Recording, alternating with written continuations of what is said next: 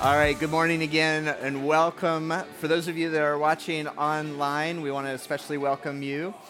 We are at Cornerstone, and at Cornerstone we inspire and equip people to follow Jesus wholeheartedly, knowing that following Jesus makes life better and makes you better at life, as well as bringing glory to God in the process. Some of you will be watching on demand online, and some of you will be watching in a coming Sunday online live, 9, 10, and 11 on Sunday mornings, live streaming. Well, kind of, sort of. And then we also are here on site this morning, so welcome. If you are new to Cornerstone, we would love to be able to stay in touch with you and welcome you personally. And the way that you can do that is by letting us know who you are. You can text the word new to our church number, 603-225-2550. We are coming to the conclusions of the series that we've been in over the summer, where we've been looking through the Psalms in a series called Permission to be Real. Permission to be Real, where we've looked at different kinds of Psalms. We've looked at imprecatory Psalms, as one of my favorite new words this summer. Does anybody remember what an imprecatory Psalm is? Psalm of judgment and cursing, yes, so that was interesting. And we've looked at praises, we've looked at petitions, we've had patterns for prayer. We've seen how throughout the Psalms, the psalmists express how they truly feel, and that's why I've called the series Permission to be Real. It's an opportunity for us to be reminded that it's okay to be honest with God because He knows anyway, and it's okay for us to be honest with one another. Now, today we're going to be looking at a different kind of psalm. There aren't that many in the Psalms, in the book of Psalms. However, there are about 5-ish or so that are historical psalms. They are psalms that recount part of the history of Israel. And it's more than just a history lesson. It's an invitation to gain wisdom. Remember in our series on the paradigm for reading and understanding the Bible, that number 5 was this, that the Bible is wisdom literature, and that is that human flourishing is the goal. That part of the reason we have the scriptures is that God wanted to give us the wisdom that we need in order to flourish. And by looking at the historical Psalms, we're reminded of history, and we are invited to gain wisdom from it. In 1 Corinthians, when the Apostle Paul was writing to the church at Corinth, he included some stories that were from Israel's history, using them as an example. And he very explicitly stated that that was in part the purpose why we have those scriptures. Here's the Message translation of 1 Corinthians 10:11.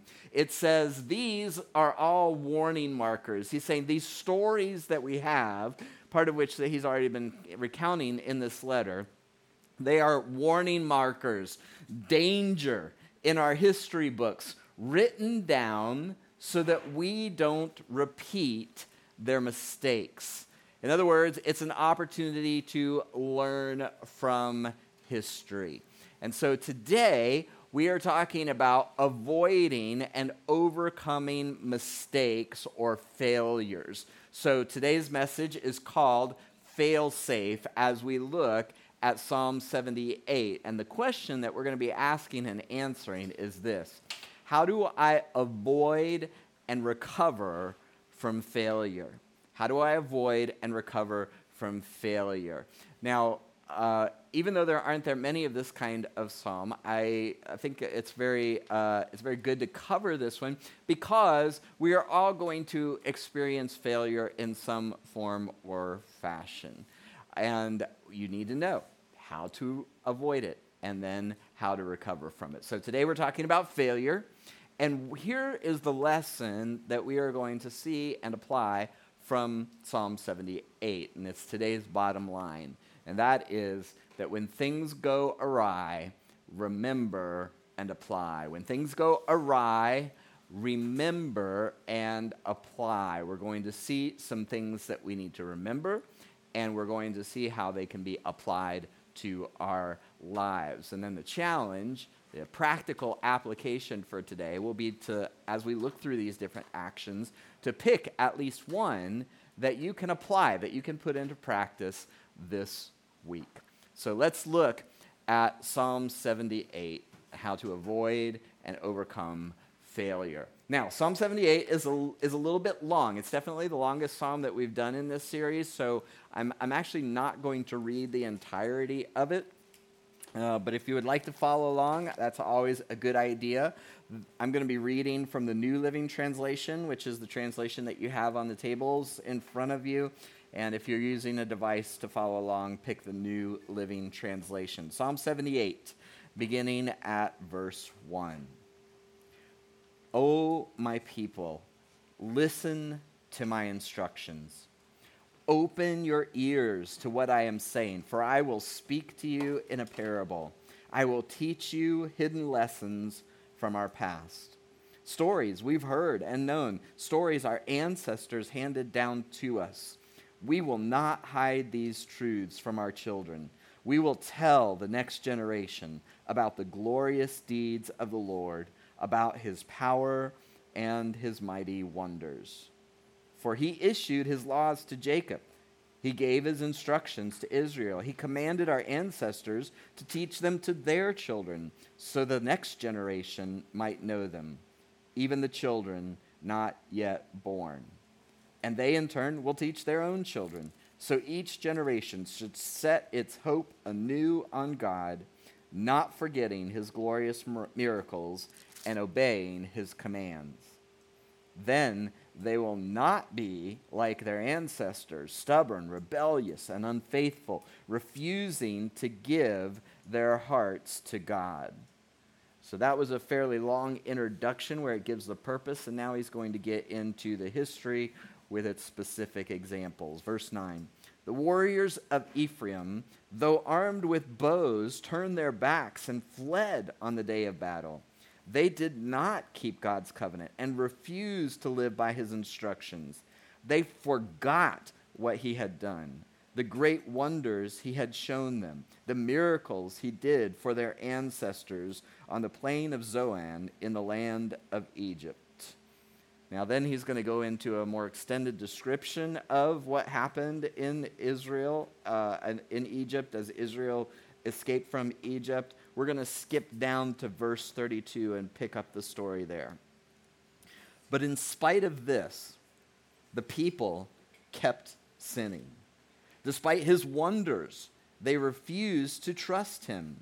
So he ended their lives in failure, their years in terror. When God began killing them, now that's a little bit striking, but that will get your attention. And it also indicates something that I think I might do as the next series, handling some of these difficult passages in the scriptures, but that's where we are. When God began killing them, they finally sought him. They repented and took God seriously. Then they remembered that God was their rock, that God Most High was their Redeemer. But all they gave him was lip service. They lied to him with their tongues. Their hearts were not loyal to him. They did not keep his covenant. Yet, verse 38, he was merciful and forgave their sins and did not destroy them all. Many times he held back his anger and did not unleash his fury, for he remembered that they were merely mortal, gone like a breath of wind that never returns. Again, there's an extended description of what happened during that time, and then I'm going to pick it up at verse 65 as it goes to the conclusion of the psalm. Then the Lord rose up, as though waking from sleep, like a warrior aroused from a drunken stupor. He routed his enemies and sent them to eternal shame. But he rejected Joseph's descendants. He did not choose the tribe of Ephraim.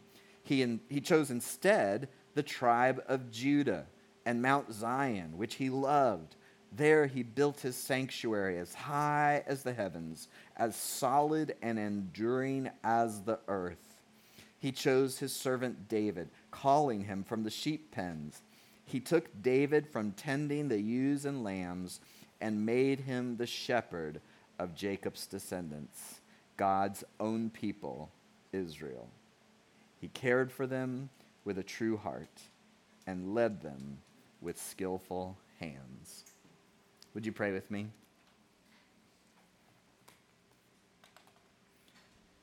Heavenly Father, as we look at your word, I pray that you would indeed speak to us, that we would learn the lessons that we need to see and apply as we look at the history of Israel and your faithfulness, your power, and your goodness towards your people. Give us ears to hear. Give us hearts to obey. And speak to every single person watching, listening, or here with me today, so that they will be able to say without exception and without hesitation that we have heard from you today. We pray this in Jesus' name. Amen. All right, so that's Psalm 78. Let's dig into it and pick apart some of the lessons that we can pick up in here. You might have noticed as we were reading through it that there was often this theme of remembering and forgetting. So that's why I've picked as the bottom line something that has to do with remembering. When things go awry, remember and apply. And we'll look at what those things are that we're supposed to remember, but also notice that it's action-oriented, that you're supposed to do something with what you hear. So first off, let's talk about remembering. You see throughout the psalm an encouragement and the opportunity to recall things that God has done. So the first point is this step. I'm going to give you 3 steps, all beginning with R, that are kind of your failure recovery system.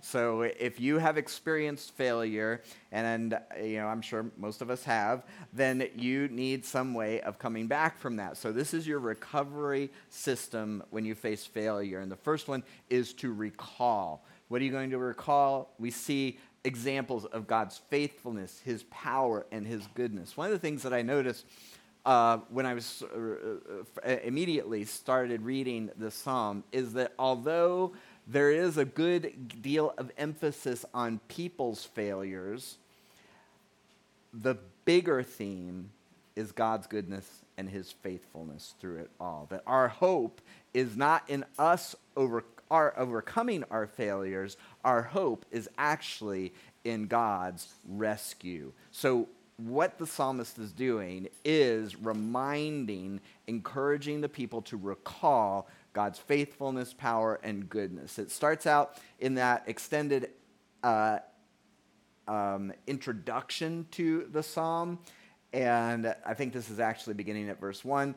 Oh, my people, listen to my instructions. And remember, whenever you see the word listen in the scriptures, that almost always means not just let the words bounce into your ears, but to do something with it. When we say God heard our prayers, what we're saying is not just that he knew the content of our prayers, but that he acted on them. And so when we are encouraged to listen, we are being encouraged to act on it as well. Open your ears to what I'm saying, for I will speak to you in a parable. Now, we're not used to seeing the word parable used in this way, but basically a parable is a story that has a lesson. Now, most of the time when we think of parables, we think of Jesus' parables because it was said that he always spoke in parables. And usually those stories were made-up stories that were intended to teach a particular point. But here, the word parable is being used as a story that has a lesson. These stories happen to be true. Look at what he says in the next part of the introduction. I will teach you hidden lessons from our past. So a parable is a story that has a lesson, and what he's saying is, here are some stories, and they have a lesson for you, but we have to uncover them. It's wisdom literature. You're supposed to think about it. You're supposed to reflect upon it, and you're supposed to gain wisdom from it. I'll teach you hidden lessons from the past, stories we have heard and known. And I like that contrast there. He's saying, here are stories that you've all heard before. You've memorized these stories. These are not going to be new stories, but there are lessons for you to learn no matter how familiar you are with those stories. Stories we've heard and known, stories our ancestors handed down to us. And here he begins an extended description, but also exhortation to make sure that we recall these stories, that they are not lost, that they are in fact well known from generation to generation. In verse 4, this is highlighted. We will not hide these truths from our children. We will tell the next generation. So we see there this pattern that begins in the Old Testament, in the very first books of the Bible, continues throughout New Testament times, of the importance of passing the stories, passing the faith, passing faith on to the next generation. Now, I haven't talked about it a lot recently, but I still virtually all the time am thinking about children's ministry at Cornerstone. You might look around and say, well, we don't have that many children. Do we really need to invest in that? And the answer is absolutely yes. We have a responsibility to steward the children we do have, and we have a responsibility that when new people come in the door, that there is something for their children. So I'll be talking more about that in the coming weeks. But you see this pattern throughout the scriptures of passing the faith on from one generation to the next. And what are we talking about?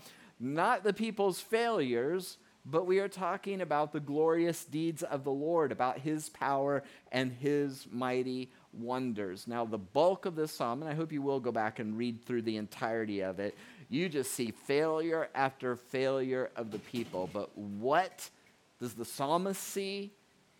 He sees in the middle of all of that failure, all that destruction, the glorious deeds of the Lord, his power, and his mighty wonders. And what's the purpose behind this recalling and this making sure that the faith is passed on, that the stories are well known from generation to generation?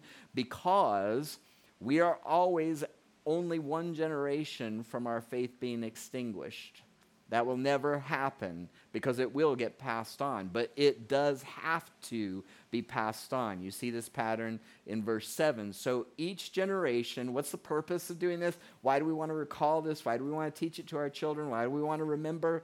So that each new generation should set its hope anew on God, not forgetting his glorious miracles and obeying his commands. One of the things that I've seen over and over again, I saw it in my life, I see it in others' lives, and we have a fresh batch of students who are going off to college, many of whom who have grown up in the faith. But there becomes a transition point where you have to take the faith that you grew up in, that you heard about, the stories that you were told, and you have to internalize it. You have to make it your own. And unless that handoff happens, unless you go through that process, then it's not going to stick, because your parents' faith, your brother's faith, your friend's faith is not going to carry you. You have to internalize it. You have to let it become your own. And that's what he's talking about, so that each generation should set its hope anew on God. We want to recall that. And what does that look like? Not forgetting what God has done and responding in obedience. And now we begin to transition into the examples that we're supposed to learn from, and this is the way the psalmist describes it in verse 8. Then they, this next generation, our children, will not be like their ancestors. What were their ancestors like? Stubborn, rebellious, unfaithful, refusing to give their hearts to God. So he says, when I look back over the history of our people, I see a lot of failure. And I want to make sure that our children don't repeat those mistakes. So they have to learn it, and they have to think about it and meditate on it. They have to apply it. And so that, again, is a reflection of the kind of literature that the scriptures are. In the paradigm, we said that the Bible is meditation literature designed to prompt ongoing reflection and response. And so we see in the historical Psalms a kind of lab of this where people are working this out, meditating on the stories to gain wisdom, because the Bible is wisdom literature. And the way that that's done is it's through ongoing reflection and then response, remembering and applying. So it gives two primary examples. The first one is the tribe of Ephraim. Beginning at verse 9, it says, "The warriors of Ephraim, though armed with bows, turned their backs and fled on the day of battle." Interesting thing about that is that there's not really a specific story that we can tie this to, but it, I think, is, illustrative, symbolic of, it's a kind of like a byline for the tribe of Ephraim. Now, you may know your history of ancient Israel. It started as a united kingdom in the land of Israel under first Saul, then David, then Solomon. But then the kingdom split, and there were two tribes that stayed in Jerusalem in the southern kingdom. That was Judah and Benjamin. And then the other 10 tribes split off and established their capital in the north. Just in the south, Judah became the number one way to refer to that kingdom because that was the predominant tribe. And so that was the kingdom of Judah. In the north, it was called the kingdom of Israel, but the predominant tribe of those 10 was Ephraim. Ephraim was the predominant tribe. So when it's referencing this, it's saying of those two kingdoms, most of the kings in the south, if you know your history, were bad. There were a couple of good ones. All of the ones in the north got a bad reputation. None of them passed the test. And so Ephraim became kind of like the byword for rebellion and faithlessness to God. And so he's saying, look, here's what happened. Ephraim was up there, and they were called into battle. Sometimes some people think that this is more symbolic than an actual event. They were called into battle. The trumpets were blown, but in the end, they didn't come through. They fled on the day of battle. And to support that maybe this is a metaphorical description of the people, you look at the next verse. It says, it's explaining, how did this happen? Well, they did not keep God's covenant, and they refused to live by his instructions. So they just kind of blew off following the Lord. And so when the battle call came, they were nowhere to be found. By reminding and recalling this, the psalmist is hoping to inspire a different example. So, when things go wrong, when things go awry, we are supposed to remember and apply. The first step in this recovery program is to recall. And what are you recalling? You're recalling God's goodness and his faithfulness.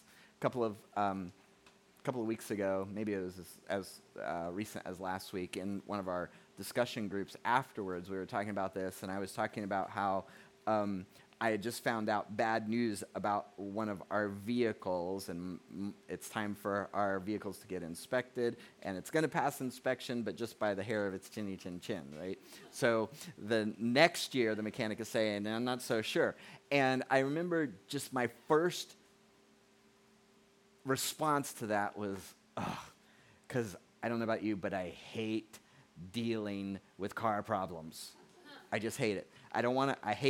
I haven't looked for a job in like almost 20 years, but I remember what it's like. I hate looking for a job, and I hate not having a reliable car. Those are two of the things that I hate the most. And so when I got that news, I was like, I hate this. But I immediately kind of rebuked myself because I recalled my history. And my history is God's faithfulness and goodness to me, especially when it comes to cars. We counted up one time, and in various ways and through various people and in various circumstances, I think the total is something like 13 or 14 vehicles that have been either given outright to us or provided for us. I don't have anything to worry about when it comes to cars, if I recall God's goodness and his faithfulness.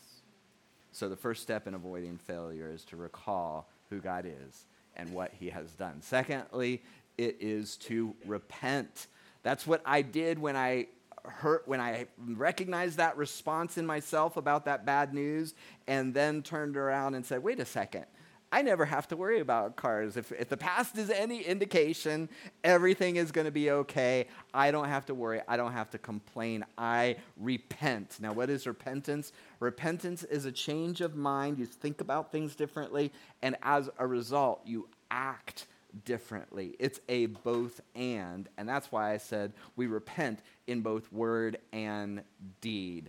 Now, let's look at this because there wasn't a lot of good examples of repentance. It's encouraged in this psalm, but when you look at the history, it's like pretty spotty record. But look at how the Lord responds, because remember what we're doing is we're calling God's goodness, his faithfulness, all of that kind of stuff. So in verse 21, it says, when the Lord heard them, he was furious. And if you look in the context, I believe it's one of the many times where they were complaining against the Lord, where they were bickering and just not. It was just they and the Lord looks down and it says it made him furious. But what is his response? We see that in the first part of verse 23. But he commanded the skies to open, and in this case, it's talking about God's provision for them. That they were complaining about not having enough, and God, in response to that, it kind of made him a little angry. And then, and picture, what do you expect? I got angry, and then what does God do? It made him furious, but he responded by opening the skies, by being generous, by providing for them, by answering their complaint with provision. And so we see God being so faithful, so kind, and returning good for evil. It reminded me of Romans 2:4. This is the New International Version of the verse. Or do you show contempt, Paul writing to the church at Rome, do you show contempt for the riches of his kindness, talking about God, his kindness, his forbearance, his patience, not realizing that God's kindness is intended to lead you to repentance. God's kindness is intended to lead you to repentance.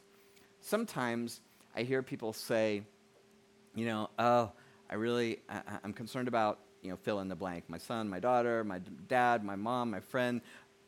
And I guess they just have to hit rock bottom.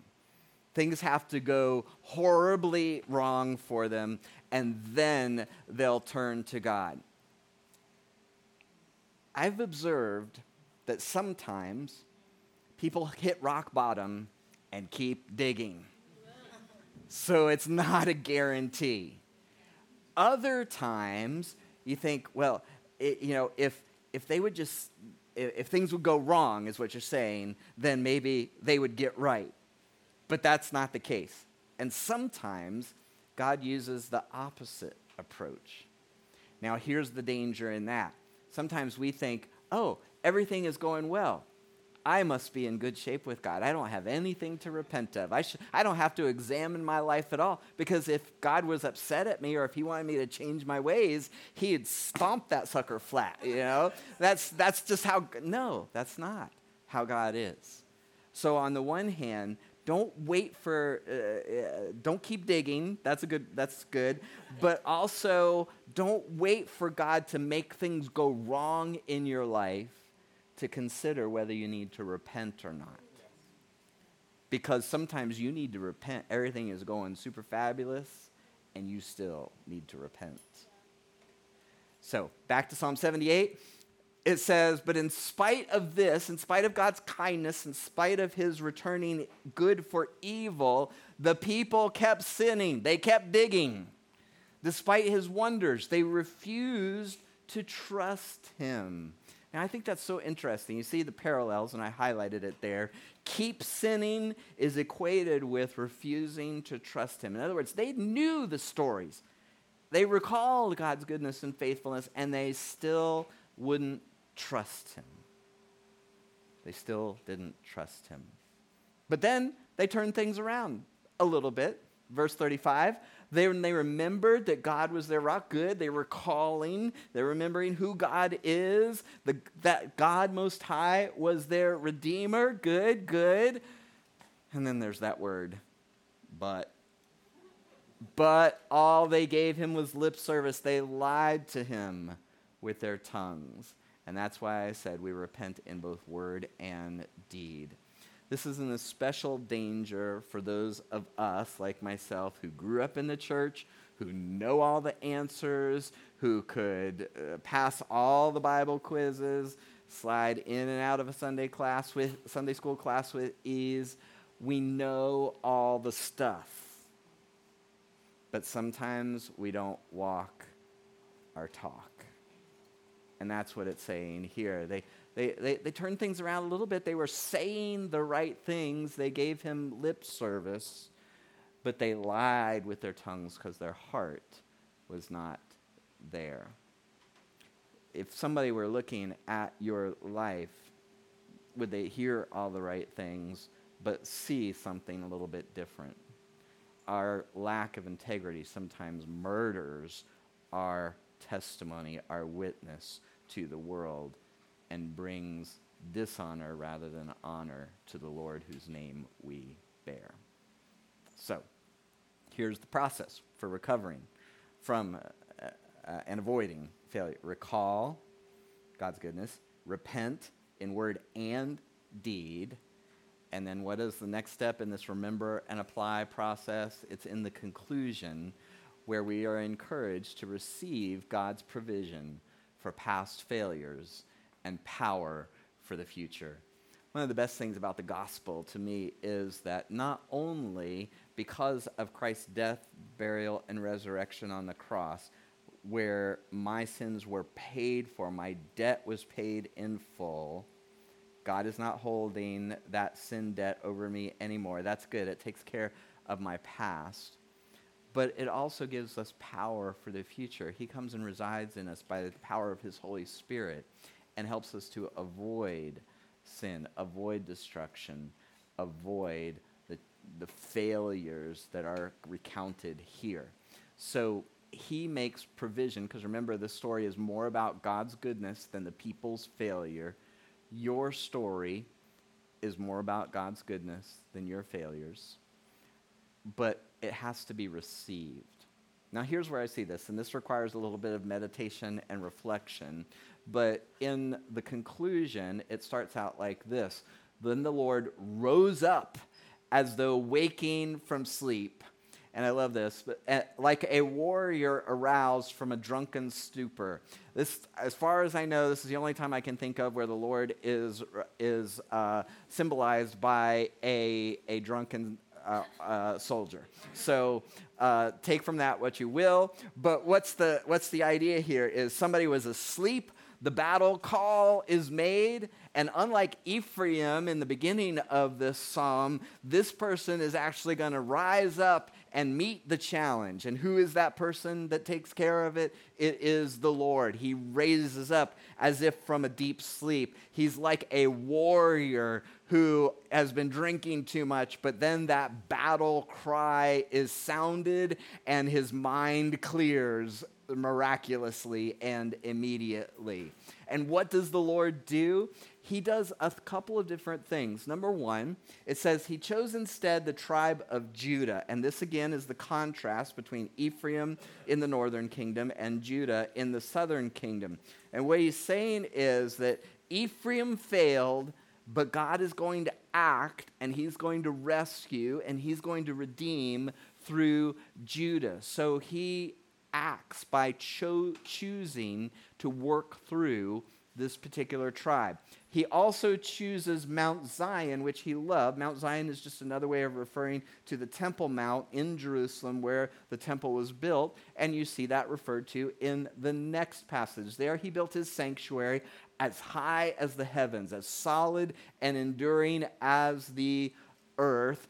And then, so he chooses a people, he chooses a place, and then he chooses a person.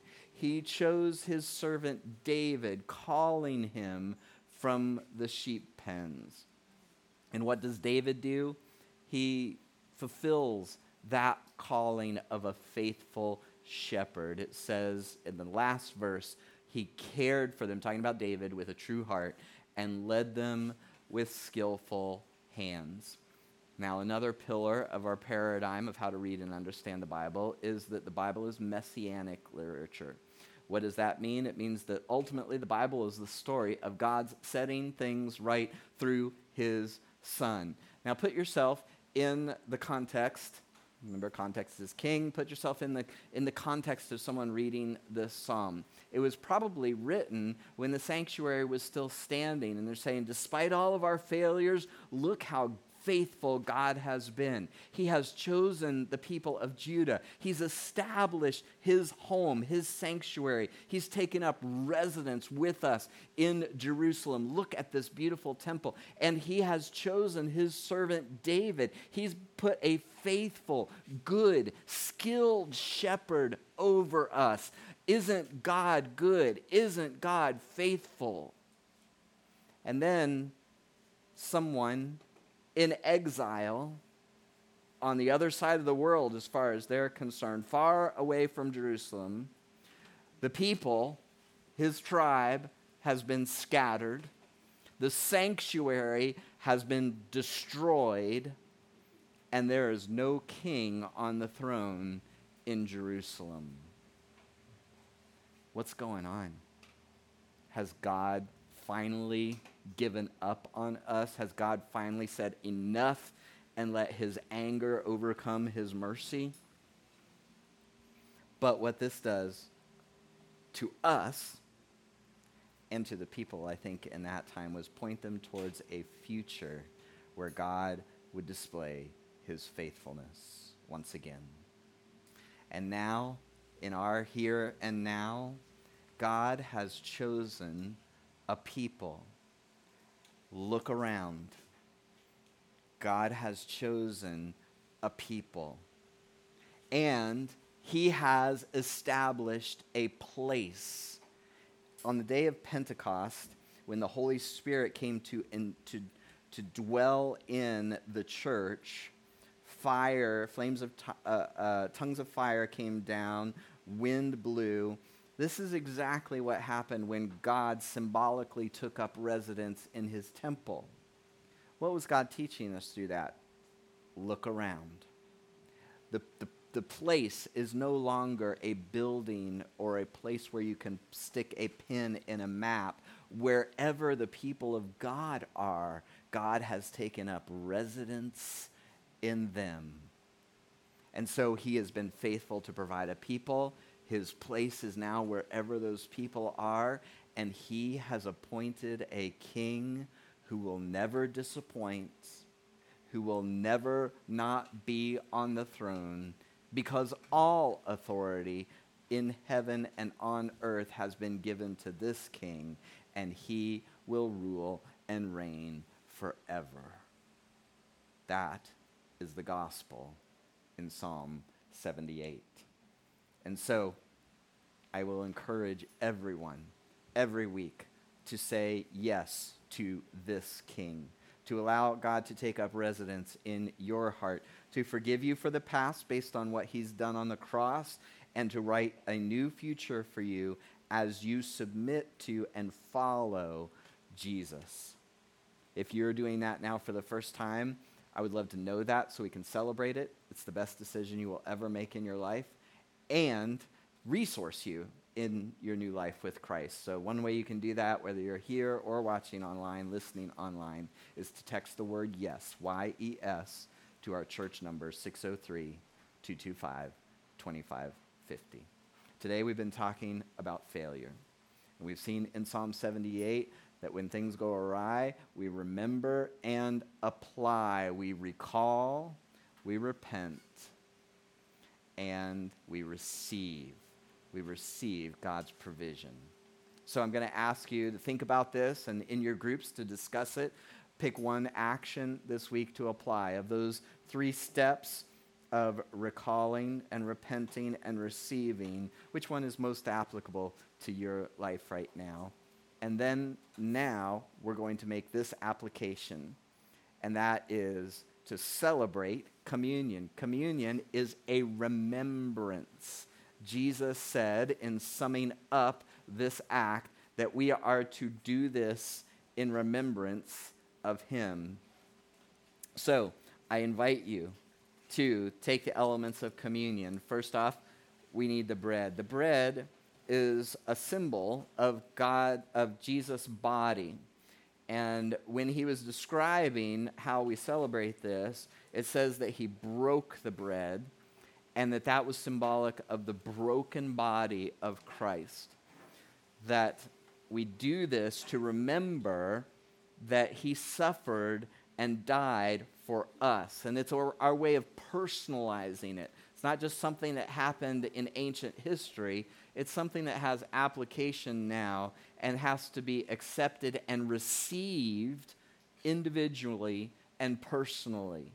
I can't eat your lunch for you, and so also I cannot have faith on your behalf. You have to receive it individually and personally. And so we take the bread, representative of Jesus' body, and we receive it, remembering his sacrifice for us.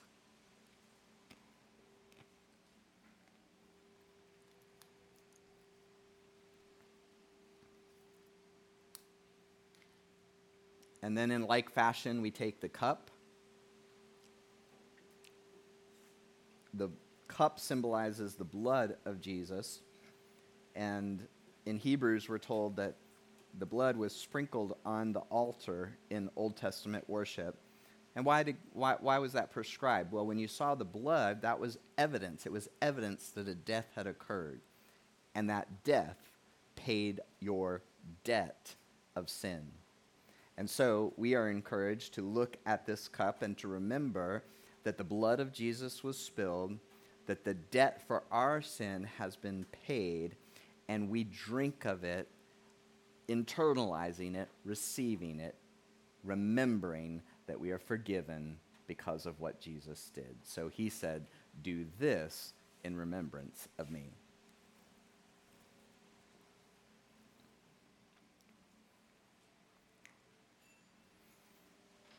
Now, in just a second, you'll have an opportunity, as we always do, to discuss what we've talked about today. And I just want to highlight one of the questions, the one that we're starting with. Can you think of any past failures that you look back on now with laughter? Look back on with laughter now. I didn't think it would be a great way to start the group by saying, tell us about your worst failure ever. So pick something that's a little bit humorous, that's a little bit lighthearted. That'll be a little bit safer and easier for everyone. We've all got them. Would you pray with me, and then we'll be dismissed for our groups. Heavenly Father, I thank you for the reminder of your goodness, your kindness, your provision for us, that no failure is final because you have won the victory. Lord, I pray that you would help us to recall your goodness.